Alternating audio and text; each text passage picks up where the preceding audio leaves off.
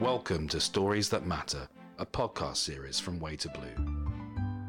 Each episode will meet with a different guest to explore the stories that matter to them, stories that inspire them, and stories they want the world to hear about.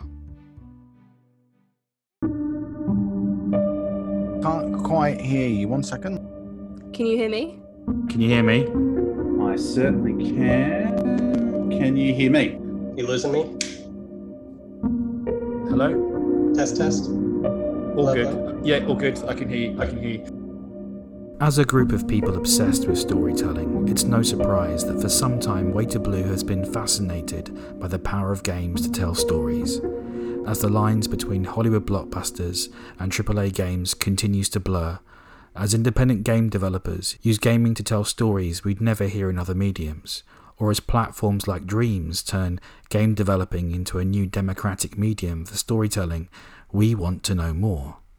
In this episode of Stories That Matter, we want to explore storytelling from different perspectives in the games industry.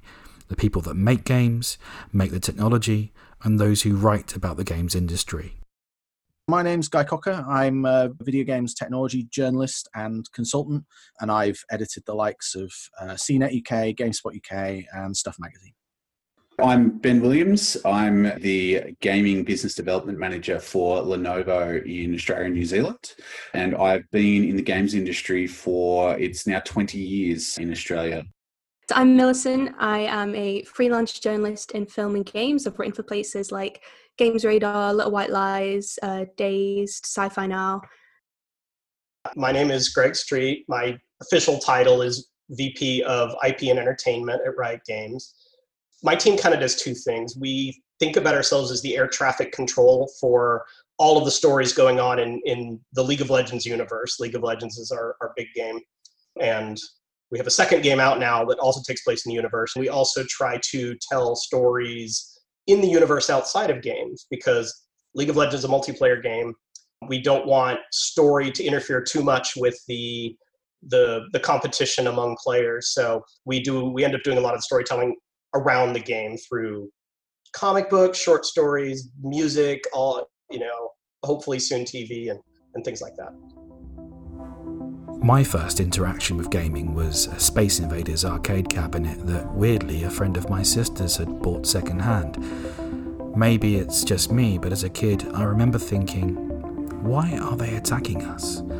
Are we the good guys or are we the bad guys? From this first games experience, I always looked for narrative storytelling in games. My mind always filled in the gaps. Am I alone in thinking this? Have games always been about storytelling? Here's Riot Games' Greg Street. I'm going to take the position that it's always been a storytelling platform. We were just very limited by the technology and what kind of stories we could tell. It's not unlike cinema, which had to start out with like very short, very grainy, black and white movies with no voice, and gradually it got to the films we appreciate today. Similarly, as hardware is improved, as software is improved, we're able to create more immersive worlds, have higher production values, higher big name voice actors, and tell stories in a more direct way. You can still make a game today with a very almost abstract story that it helps to set the tone of the game, but there's no overt introduction or characters or anything like that. It's more of just a setting. Here's Guy Cocker. Maybe Donkey Kong, the early Mario games in the early 80s had a story, but that they would essentially give you a setup, like you've got to save the princess from the castle, from the giant monkey, or whatever it would be, and that was just a setup to kind of give you a construct as to why you're playing this, mustachio plumber. But you wouldn't be playing it to be taken on a journey or to understand, traditional sort of hero's journey style narrative as you would in films and books and theatre or anything else. But it would just be a mechanic to just give you some sort of context as to why you were playing this game. If you were going to look at the history of the medium, you would have to say that someone like Shigeru Miyamoto, I'm sure a lot of people know who Shigeru Miyamoto is, but he is revered in the industry because he did have that foresight to go, to go, we need to give the player some sort of story, even as lightweight as you've got to save the princess or attack the monkey or avoid the barrels. Before that, it was all about Pong and Space War. You were just dropped in without any context, and that worked because those games were so simple. You could understand you would just control a bat and there was a ball when it was essentially tennis. You could understand that. But once games started to introduce these ideas that might not be able to be understood to an 80s audience who weren't into video games or understood the medium at all, Miyamoto had the foresight to sort of go, yeah, we need to add some sort of narrative to this.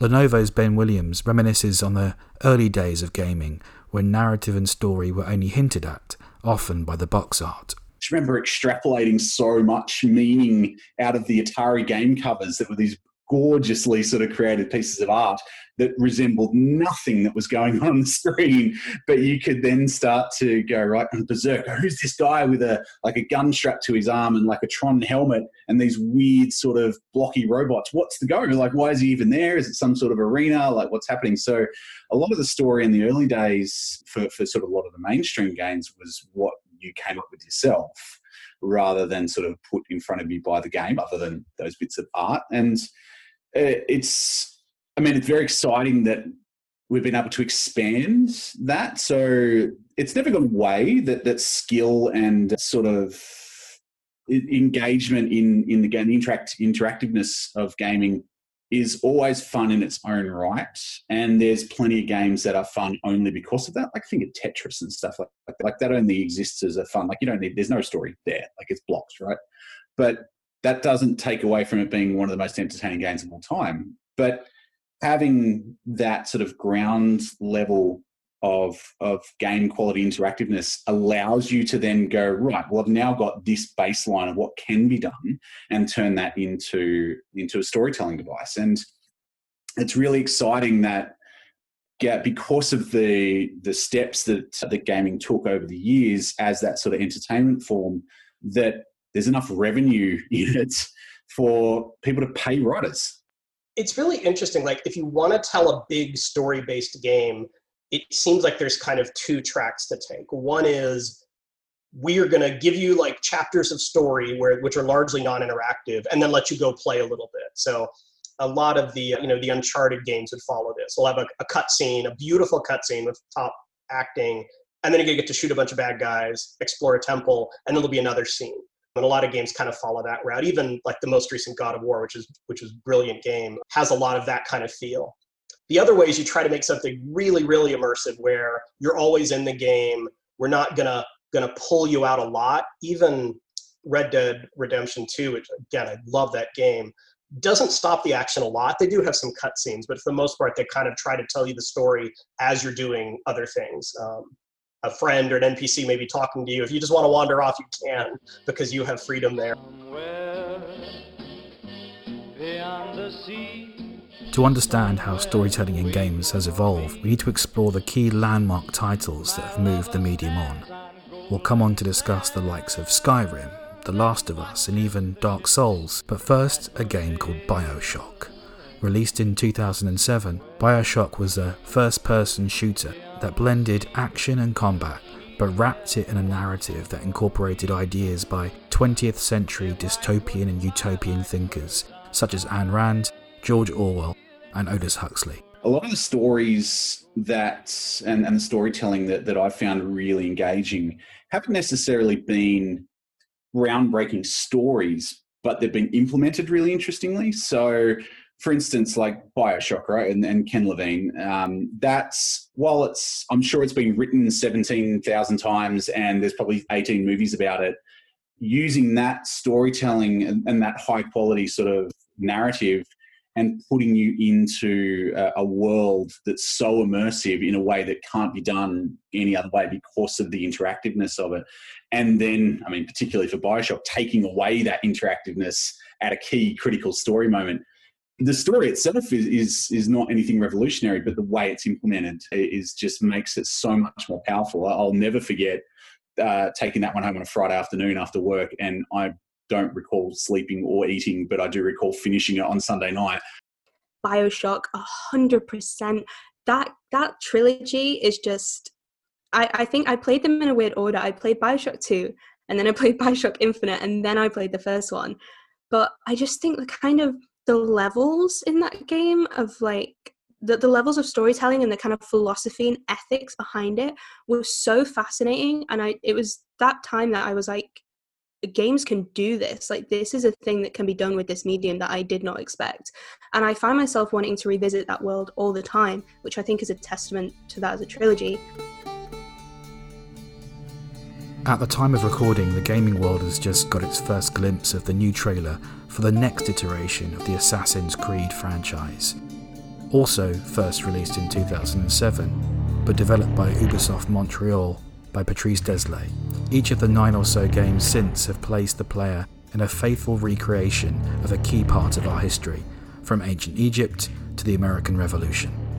Patrice Désilets took history lessons and turned that into a really clever, it took a really clever twist to turn that into a story. It's history stories about stuff that actually happened, putting a sci-fi bent on it, and then on paper it looks normal. But the way that you interact with that and the way that they've built it so that those history lessons become an interactive experience, and the way that Patrice sort of dreamed that up to create that as a world is amazing. That's the kind of, again, that really stems from the fact that as video games become so mature and such a money-making exercise, people can invest in doing that level, like having that level of writing and narrative that the rest of the game sort of supports around that, which is fantastic. And even like Amy Hennig with things like Uncharted. Like, they're basically Indiana Jones. And Tomb Raider's done it before, but just combine the just flawless writing with stunning interactiveness, and it turns it from, like, essentially Tomb Raider had literally done that exact story before, but the narrative writing and storytelling writing combined with the interactiveness and the set pieces and the cinematography and those sort of meshing of the cinema and gaming worlds together. Another landmark game that places such an onus on storytelling is The Witcher, a game that places a massive commitment to realism and world building. You've got this vast world that feels lived in, that feels completely real, and the player has the choice whether to continue straight with this narrative that they got set out for you, which is amazing. And also it's amazing that you have that choice. You can just swerve off into side quests and exploration for 100 hours before you even decide to go to the main story. And I think there's something to be said about the skill that takes, that it never gets boring and nothing is the same. And I think when I first heard about The Witcher 3, I was literally recommended it by a family friend. And he said to me, he was like, his hair even grows. He was like, the days are real and you can go to the hairdressers and cut Geralt's hair. And I was like, what? His hair grows in the game the longer you play it? Something details like that make it feel real, you have kind of agency, you're a real person that's living in this world, is what makes it so kind of immersive and exciting. And I think open worlds have that level of detail, and also the level of choice is there. So it's that balance of it feeling real and you have a story, but having so much choice and openness, literally, to do whatever you want. So in Assassin's Creed Odyssey right now, for the past week, I've just been avoiding the story. I'm just doing whatever I want. I'm going ahead to islands I should not be going to yet, and I'm exploring things and doing all these little quests, and I'm enjoying that more than anything. And that's the amazing power of games as storytelling platforms. It isn't just about the simple overarching narrative, the hero's journey, good versus bad. Stories can be told through environments and pieced together through exploration. And in the case of Rockstar Games' Grand Theft Auto, storytelling can even be done through radio stations. I really like the Grand Theft Auto series. I'm only just starting Red Dead Redemption, but I've always liked how the Houser brothers and their massive teams at Rockstar do storytelling, not just through the dialogue, but through the world as well. So you have radio stations and billboards, and they're all very, I think, very funny. But that's how the story is conveyed, not just through the dialogue, but through the actual world itself. I point to the Dark Souls series from the From Software games that do a tremendous amount of environmental storytelling in a very subtle way. Like, they don't give you an introduction. They throw you into the game. They don't tell you anything about the world. You find out by bits and pieces. Like, you find a new item, and the text description on the item starts to give you a little bit of a taste of the world. So I think those are masterful environmental storytelling with very little dialogue, very little pop-up text. I love Horizon Zero Dawn. Is, I think, one of my favorite games. It does such a good job of melding an interesting character with an interesting world, but still has really good combat. Like, I'm a game designer. I love combat that feels fun and gives me interesting choices. And I think a lot of story-based games skimp on that aspect. So they tell you a good story and then kind of give you this pedestrian gameplay to just kind of get to the next story bit. And I think Horizon did a really good job of having both sides be really compelling. At the time of recording, we are weeks away from the release of the sequel to perhaps the best example of gaming as a storytelling medium. The Last of Us was released in 2013 by developer Naughty Dog and follows a man called Joel and a girl called Ellie as they survive in a post-apocalyptic world. The Last of Us really blew everything wide open for me when I first played it. Things that they do in that game to make you identify with Joel and Ellie's journey and how their relationship evolves over the entirety of the game is literally astounding. I became so obsessed I wanted to consume everything related to the game, and I was on YouTube watching analysis videos and everything, and there was this guy who did this 30-minute long, almost video essay called How The Last of Us Changed My Life, and he literally pointed out all of these things. And at the end of it, he literally said, the game made me realize that I want a daughter. And I was like, whoa, the power that has. Because he pointed out things such as optional conversations, for example. So you could be walking along with Ellie, who's an NPC for most of the game, and a triangle will appear, and the player can choose to just carry on with what they were doing or press the triangle, and the players will talk to each other. And it'll be something that's not part of the story, but it's an added thing that tells you more about them. So if you look away for too long and then turn around, Ellie's actually doing something herself. She's playing darts on the dartboard in an abandoned house that you didn't see. And it's not part of the story, but it's these quirks and these optional moments that you can discover just by putting more time into what you're doing that tell you more about these characters and their relationship, which I think is really exciting. The Last of Us, they really moved into a new echelon of narrative storytelling and amazing gameplay as well, but those two things melding to the point where they felt cohesive. So it has one of the best storylines in a game I've ever encountered. It just has this incredible world and characters and plot twists, and it has just been optioned, I believe, by HBO for a TV series as well. It doesn't do anything particularly new in terms of, it's a post-apocalyptic world with essentially zombies or a sort of mutated version of zombies, but each character has a different way of adapting in the gameplay sense to fighting off these zombies. And also you as the story progresses, it goes in some really interesting directions. The choices that you have, the things you have to do as a player are really genuinely sort of heart-wrenching. And it's just a sublime example of storytelling, and I think probably the best storyline of a game that I've personally played. One thing that games offer over other mediums is the ability to offer choice, decision-making, and perhaps even exploring the morality of the player. Skyrim was released in 2017 and is a fantasy action role-playing game that takes place in a vast open world. You play as a character that's sort of human with dragon blood, and there is a story that the creators have set out that you experience, but it's up to you how and sort of when you experience those story beats, and you can just go off and do loads of side quests, and that was, I think that came out in sort of 2011. I feel like that's probably been one of the most influential games of the last 10 years, because it has really influenced on sort of branching storylines. So it's not a branching storyline in the truest sense, because you're still following that single line narrative, but you can go off and do these side quests, and you could pretty much choose to not engage in the storyline for tens, if not hundreds of hours in that game. I feel like when you're playing a game and you are offered to do kind of awful things, you kind of want to do them. It offers a space for you to do to do anything, literally anything. And I think that's what's so interesting about it, because they're not saying that if you decide to do this bad thing, you're a bad person. They're saying that you have that choice, whether you pick the good or the bad or the grey.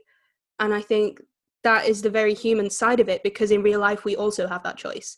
When you read a book or you see a movie, you don't have anything like that. And that's what's so interesting about gaming, and also what's so frustrating about when people dismiss it. You know, gaming feels, a lot of people feel like it's a lesser form of entertainment.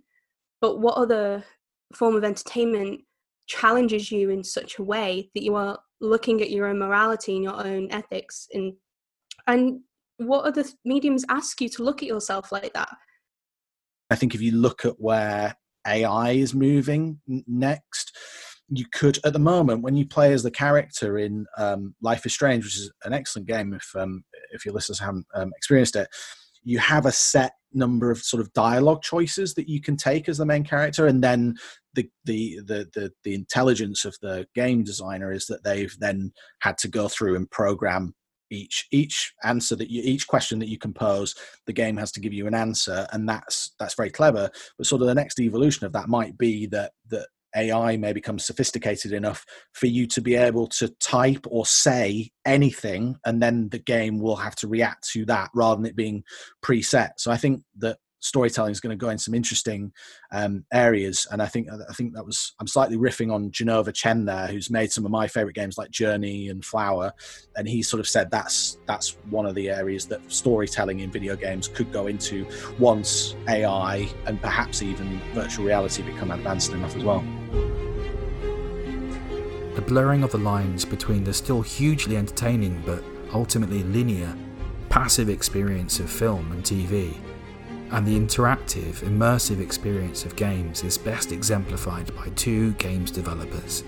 The first is Studio Quantic Dream, who have created games such as Heavy Rain and Beyond Two Souls, stories that aren't really games and aren't really films, but something else, something new, stories that the player's choices and actions influence and create a truly unique narrative for you.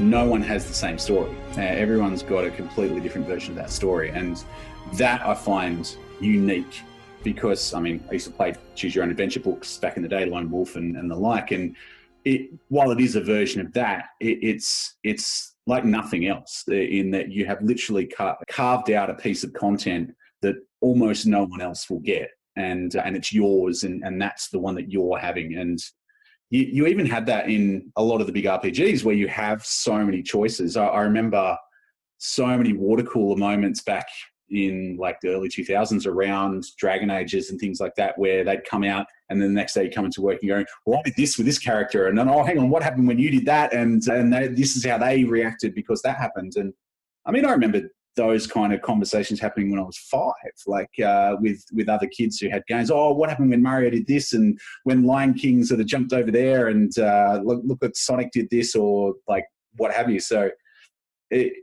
just the fact that you can have those unique stories that only you create, even if you're all playing the same game, but the more you lean into that with like those Quantic Dream games, I just find amazing.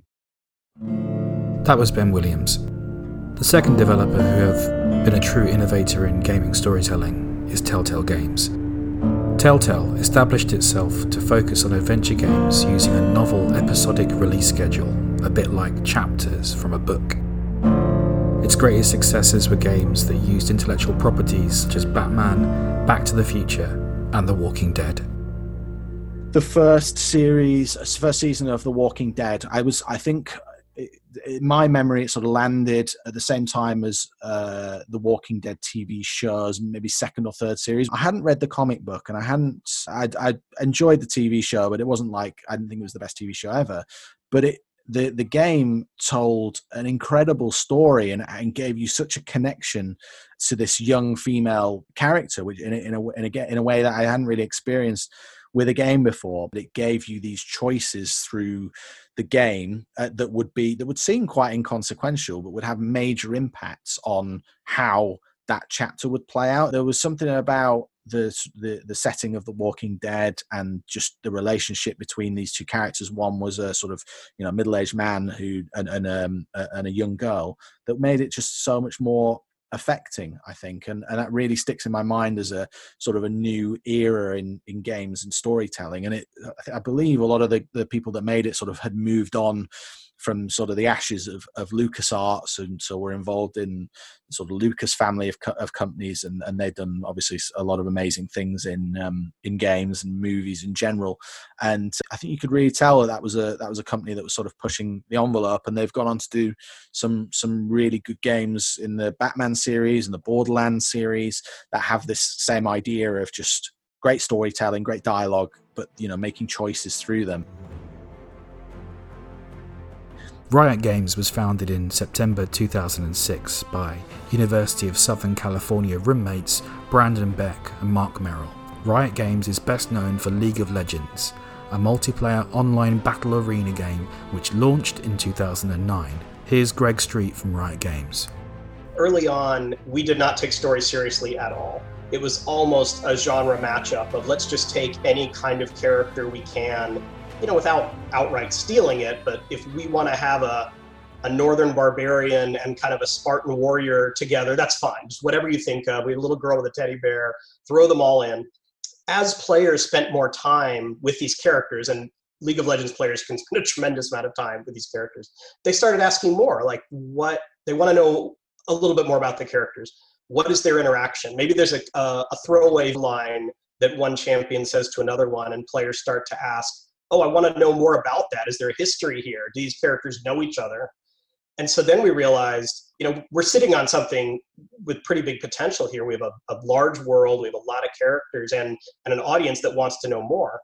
So then we entered kind of what I think of as phase 2 of our storytelling, where we were almost scared that we were going to screw it up. Like we were so precious about it that we did very little storytelling because we didn't want to ruin anything. So it was very low key, very subtle.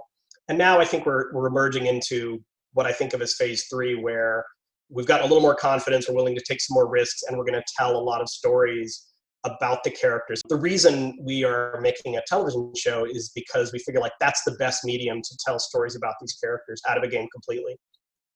Traditionally, when we were making a new champion for League of Legends, that's how we've introduced the majority of our world, it's a very tight coordination between the game designer, the artist, and the writer, who's going to end up like describing who this character is and ultimately writing their voice lines, which is the way you really get to know kind of their personality and what they're all about.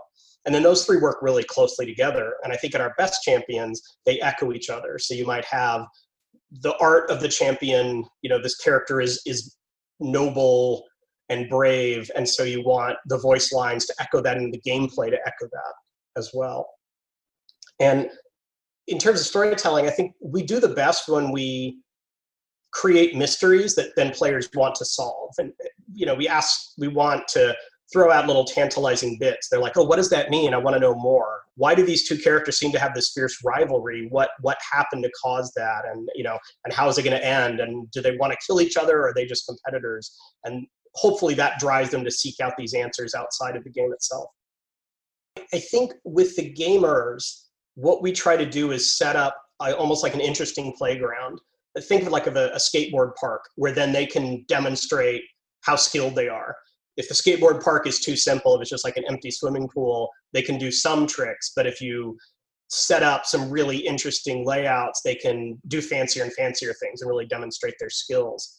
And those seem to be the moments that fans really get excited about, when they see someone do something that seems almost inhuman, or they see someone come from behind. That, those are the stories you tell. You generally don't talk about a sporting match where like, yeah, there were two teams, they were about evenly matched, and it wasn't very exciting. You want to talk about the big upsets, or the big stomps, or the surprises. And so we try to set up an environment where that can happen organically.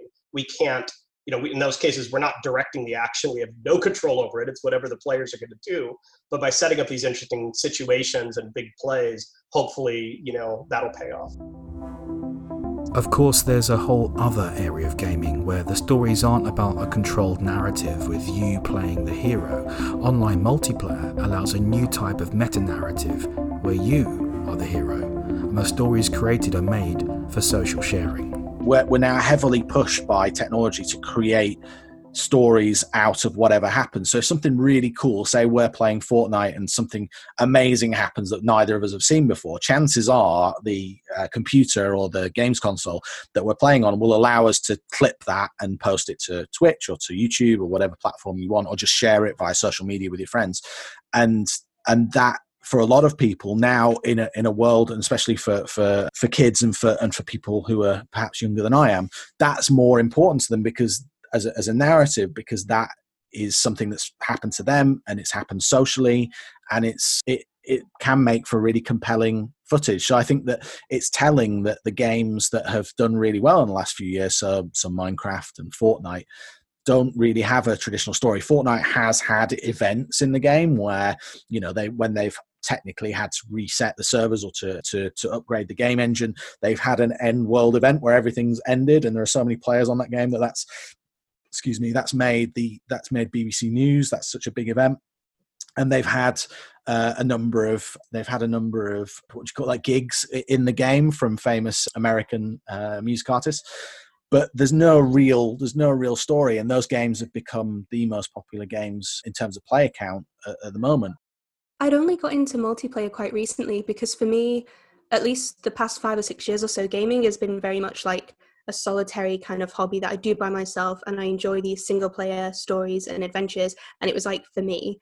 And only the past few years I've got into kind of playing with friends on those kind of multiplayer games, especially Overwatch. The multiplayer thing comes down to making gaming a social activity, I guess. So it's, especially now and in lockdown, it's somewhere where you can meet up with friends and you can play these games together that are kind of short matches rather than overarching plots that you have to keep coming back to. You can just log on, you can join your friends and chat over party and be like, hey, let's team up for this arcade mode thing and we'll capture the flag. And it's colourful, it's bright, it's quick, but you're getting to spend time with your friends. And I think that's been really important. And that's a whole other avenue to gaming where it is still storytelling because, some of these multiplayer games have a whole lore behind them, which is really exciting.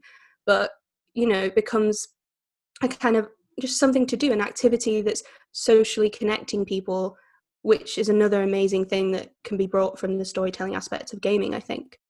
We recently worked with the guys from SMG Studio and Team 17 to demo Moving Out, which is a game literally about ridiculous removalist company. And it's really basic. You're picking up furniture and you're throwing it into the truck in whatever way and shape, form you can have. And because it's all physics-based and there's no right way to do it, everyone has a different story. So 4 of you play together and then you go bananas and you finish, and then you all sit back and you have a drink of your beer or your wine and you go, man, how crazy was it when that happened, or when the ghost came out, or when I threw the chair out of the second floor window. So you're get the opportunity to create your own stories with those tools. We really do think of League of Legends as a team game. And so we take inspiration from things like football, where the story should be about your role on the team and how you play, you did a clutch move that helped your team win. And then the story of the teams against each other, your team was down, but then you did something really clever and now you're back up and now you're in charge. We want the game world to kind of fade into the background there. Particularly when we get to the professional level with esports, we really want the story to be about the actual players and their rise from obscurity, and now they're the best, best at playing this character in the world, and they're going to go to worlds, and that should be the story, not so much about the fictional world we've created. Later this year, the next generation of games consoles will be released, offering huge increases in graphical power, and PCs are continuing to obey Moore's law in power and performance. It's an exciting time to be a gamer, but does more powerful technology offer more powerful storytelling experiences? Yeah, definitely. And I think to have higher polish on the stories we do tell, because you can have a character emote, which is very hard when you can't animate the face. You can convey a lot of information by the character's reaction. You can, if you have a big budget, you can hire better actors, and that really does pay dividends because the actors can really carry the story and really make you feel for them. But all of that comes with kind of more work for the game teams.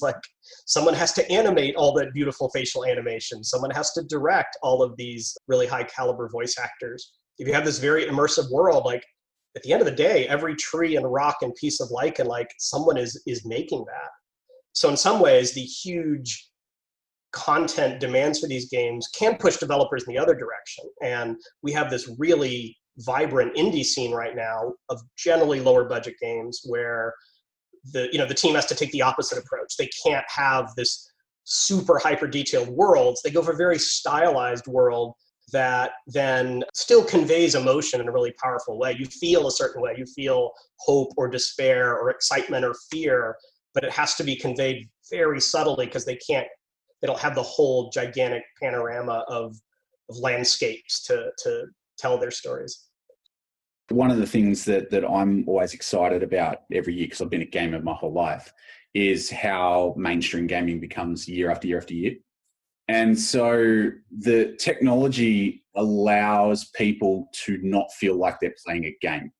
They feel like they're just dropping into a film or a TV series or a book or something like that. And so when you've got things like The Witcher, and you're seeing a massive uptick in the number of people playing The Witcher because they love the show and they're quite happy to drop into an amazing piece of sort of storytelling like that.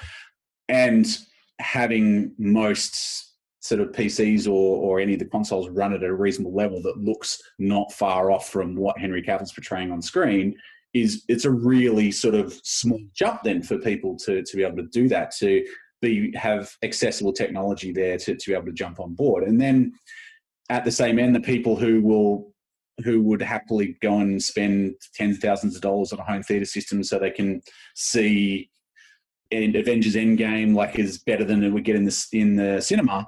You are able to attract those people by having things like God of War, which looks better than any film I've seen, to be honest. Like that's amazing, that level of activity. Or Spider-Man, the PS4 Spider-Man. So that's quite easily bringing one of the most popular pop culture icons around into an exact replica of what you would expect to see in a film or a comic.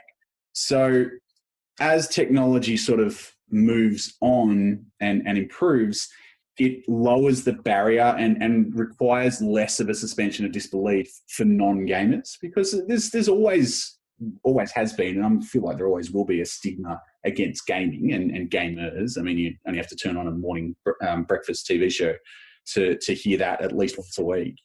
But the more you break down that barrier and people look at things and go, I can't believe that's a game, then that's what brings more people into what is arguably the best entertainment medium.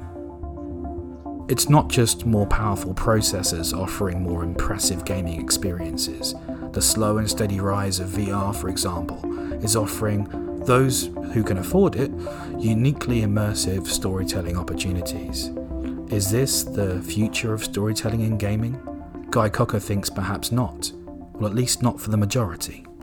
If you haven't put a VR headset on, for the first time you experience it, I think it's genuinely amazing, and especially like a good VR headset. So, you know, something from Oculus or HTC, those high-end ones, they really do transport you to a different world. And even if you don't play video games, you could then go and experience some of the world's best art galleries and museums, and it's absolutely incredible. The downside of that, though, is that a lot of this technology is still it's either expensive, or it's sort of counterintuitive to the way that we live today. The VR is interesting, but it does take you out of the experiences that seem to be doing quite well today. So, for example, games like Fortnite and Minecraft, if you're into those games, you can play them on any device. You can play them on your mobile phone, you can play them on your £2,000 PC, and everything in between. You can play them on your games console. And also, I feel like, again, this is anecdotal, so people can disagree with me here, but I feel like, especially with the younger generation, they are now used to multitasking. So they move from one media to another. So they play a game, they hit their friends up on WhatsApp, they talk to them through Xbox Live or whatever it is, or PlayStation Network. And so VR at the moment sort of just completely takes you out of that experience. You can't use social, you can't flip around without having to take the headset off, and that's what's great about VR, because it does truly transport you to another world, and that can be great for things like video conferencing. Obviously, Facebook owns Oculus, so they want you to be socially networking. But the other side of it is that it's, from my experience, I will caveat this by saying I haven't been lucky enough to play the latest Half-Life yet. Very much going to get that sorted as soon as I can. But the experience of playing those games for something that's really good, like Half-Life, you do need a relatively powerful system to be able to do it. And PlayStation VR did relatively well. It's, as far as I understand, it's still sort of the most popular VR headset for the home, as in not mobile based. But it sort of does feel as though it's died out a little bit, and we might need a bit more time for the technology to catch up. And also, it's quite difficult within VR in terms of the control systems, because I think a lot of people do struggle with game controls in general who aren't gaming regularly, and just moving around the world in VR can be nauseating if you don't get it right, and you can end up bumping into stuff as well, of course. So I think there's more to go on VR, but obviously that level of immersion could, if it can be nailed and it can get it right technologically speaking, it could be a real game changer for story driven games, where again it's something that video games that can do really that movies and books can't, which is to actually really transport you into another world. And I think that it will be interesting to see where that goes. I just don't know where it's at yet. For me, the biggest thing that's happened in games in the last year is this Xbox Game Pass. So you pay, it's a bit more expensive than Netflix, but it sort of varies. But let's say £10 a month, and I think that the idea of paying £10 a month and then getting games delivered to you episodically, I think is going to be great for narratively driven games, because the problem the games industry has had for a long time is that at the top end, you've got games like Call of Duty, or FIFA, which are £50. And what happens, because I've worked in video games journalism for a while, what happens is a user of GameSpot tends to buy maybe 5 or 6 games a year. So what they'll do is they'll get, if they're into football, they'll get FIFA, they'll get Call of Duty. They're pretty much bought every year. And then there'll be 4 or so other games that they'll be interested in. They'll tend to be like Assassin's Creed, or what else, maybe a Batman video game, or some sort of Bloodborne, which is actually another amazing narrative driven game which we should talk about. But they won't have much room in their budget to take a chance on a game. So that means that games like say Life is Strange, where it's a new concept with a female protagonist, these are games that traditionally haven't performed that well. But with a subscription service like Xbox Game Pass, people I think will take a chance on narratively driven games that they might not have done at £50. And I think we'll see more of those sorts of Walking Dead and Life is Strange, the way that those games are delivered, coming down the pipe with Xbox Game Pass. And I think Xbox Game Pass is incredible value. I'm not sponsored by Xbox Game Pass, by the way. I think it's the thing that's getting me more excited about the new Xbox console rather than the PlayStation console, because I think they've done such a good job with it in terms of making it a value proposition. I think that will be interesting to see. More interesting for me than VR right now is to see how games are going to be delivered in future in those sorts of bite-sized chunks, and what that then means for narrative. Maybe hopefully people will be more willing to engage with games that are narratively driven rather than just buying Call of Duty because that they know what that is. The Xbox, PlayStation, Switch have a price point challenge in much of the world for being able to really embrace them as platforms. And one of the reasons Riot has stayed focused on PC and a little bit mobile for now is those are universal. And a kid in Vietnam has a cell phone and will be able to play a cell phone game. I feel like VR is a long way from being really universal. If we get really clever and figure out a way to tie it more into our phones, then I think that's a decent avenue. Lenovo's ethos as a company is smarter technology for all, and that has been. I've learned enough history about Lenovo since I started to know that that's definitely been their goal since day one. Is that everyone should be able to have a computing device, like everyone, not just anyone who can afford it, but everyone. That's absolutely their goal, and that flows through into the Legion's sort of gaming strategy and ethos. In that, our definite plan is to be for all gamers, not just for the hardcore gamers, not just for the top end of town. We make our systems specifically designed to be for people who have watched The Witcher and then want to go and play The Witcher and have never owned a computer before. We make the technology so that it is absolutely powerful enough to do whatever's required, but not so powerful that it becomes out of reach from a value perspective. And at the same time, particularly in the last couple of years, we've done a lot to change the look and feel of the Legion gaming devices for Lenovo so that they're a lot more minimalist. They've been redesigned by a Scandinavian company from a brand sort of ID and the actual look of the devices. So they no longer look like a gaming PC. They don't look like you've pulled a transformer out of your backpack. They actually look like a device that you could happily sit in a boardroom or go to a lecture theatre or sit in a cafe, and it doesn't get out of place with any of your other sort of outfits or gear or your business attire or anything like that. But as soon as that lecture or meeting is over, you can literally switch over and play anything you want. So the same device that I'm talking on to you right now, and we've shared all of our emails on, is the same device that I was playing Call of Duty Warzone on earlier today. So that accessibility from a style standpoint as well as from a value standpoint, that's really important to us to make sure that when people see the sort of the next Assassin's Creed and that's the massive new sort of Viking storyline, they can look and go, well, I need a computer to run that, or I need a computer for home and for work, but also want to play games. Well, I can do all of that on one device at a reasonable rate. So, and there'll be no issues in regards to performance. Amid these strange times and unprecedented uses of the word unprecedented, lots of industries have certainly struggled. But we've turned to games in huge numbers to either explore new worlds or as a means of social connection in a world where Zoom just doesn't cut it.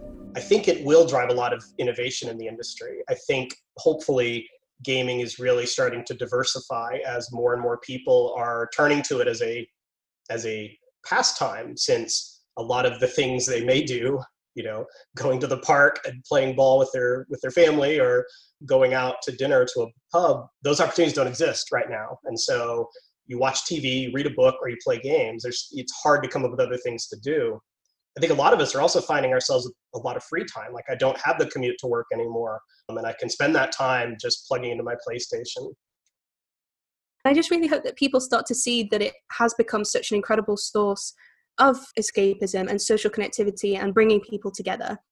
They're offering this source of hope and light in people's lives right now. And my friends who have bought consoles for the first time, I'm really happy that I now have a community, because I've said gaming for me has been a very solitary thing.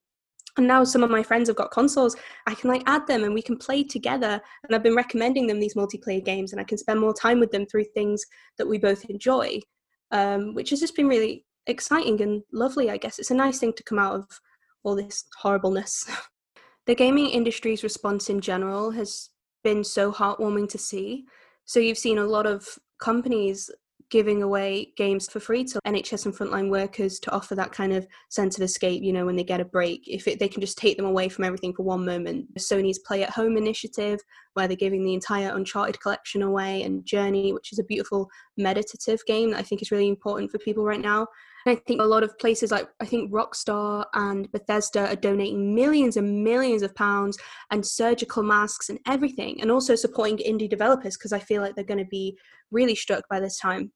But in terms of seeing what it is happening directly around me, friends that have never picked up a controller in their lives have been ordering consoles, have been ordering Nintendo Switches especially, because Animal Crossing has been this insane cultural thing right now. And I even bought a Switch just to get Animal Crossing. I haven't had a Nintendo console since the DS Lite. So this was I want to get in on that. And my friend who's never played a game before bought a PS4, and she's been messaging me every other week oh my God, I just finished this game you recommended me. It's offering people an escape. And I feel like it sounds really basic, but it really is. Even me with Assassin's Creed Odyssey right now, I love being able to go somewhere that's real. It's out there, ancient, Greece exists, but I can go there at another time in the comfort of my own home where I'm safe and with my family, and I can just still explore. I think this industry, like many in the tech industry, are going to ask some really interesting questions about a distributed workforce in the future. We're starting to say, like, right now, like, why do we have a campus? We're spending a lot of money on that campus that maybe we're proving we don't even need. I would say it's been remarkable to me how seamless it has been. I was expecting a ton of pain points, as we're all at home working. Engineers are typing code, artists are painting pictures all at home, very distributed with a pretty large company. Business is doing really well, which I say with some amount of survivor's guilt, because I know that's not the case for a lot of people right now. But when people are home with a lot of free time, video games are something to gravitate towards. And in fact, we almost have had this challenge where we would love to give something back to the community, and we would love to be able to give them something. The problem is we have so many players right now that we have, problems with login queues and server sizes. And so if we are too generous with, we're going to end up just attracting more and more players, which is going to be, a subpar experience overall. So that's a really weird situation to be in, where we would love to give away more things, but we can't actually handle a lot more crowd size right now. As Millicent mentioned, the game Animal Crossing has been a game which may come to define the COVID era, and how we turn to creative play on virtual islands to help us escape the horrors of what was happening outside in the real world. I'm going to struggle slightly to explain what Animal Crossing is to if you've never played it. You basically you get a house, and then you get a mortgage, you have to pay it off, but it's all done through these cutesy animals, and the characters are very compelling.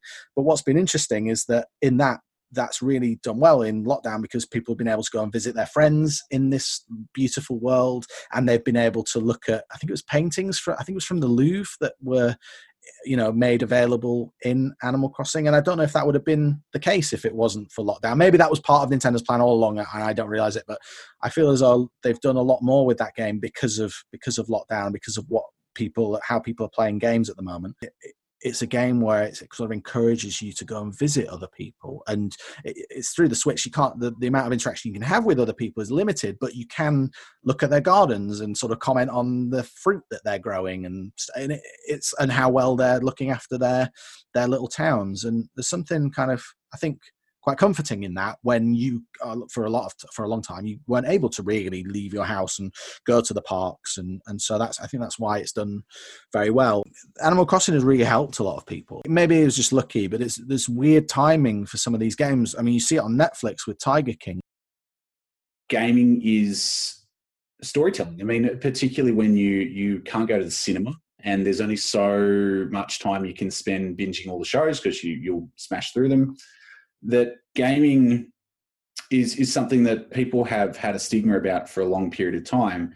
But it's exciting that these people are finding an appreciation for a medium that they wouldn't have had the time to dedicate to it. The more people get exposed to it, the more they normalize it, and then the less it becomes a problem for people to engage with. And gaming, if anything, is improved by volume, because again, it's those shared stories. So you'll come out of this isolation, and you'll have these people who have picked up The Witcher for the first time, and they'll go into work and go, man, I played this game. And then someone 2 cubicles over and go, oh, are you talking about Witcher? And then you'll have these new water cooler conversations that otherwise would have been reserved for sort of how the F1 did on the weekend, or sort of what happened in I can't think of a current show like Grey's Anatomy or something on the last show. So just the normalization of it is really encouraging to me, because it is so unique, and there's no other way to tell the stories that happen through gaming.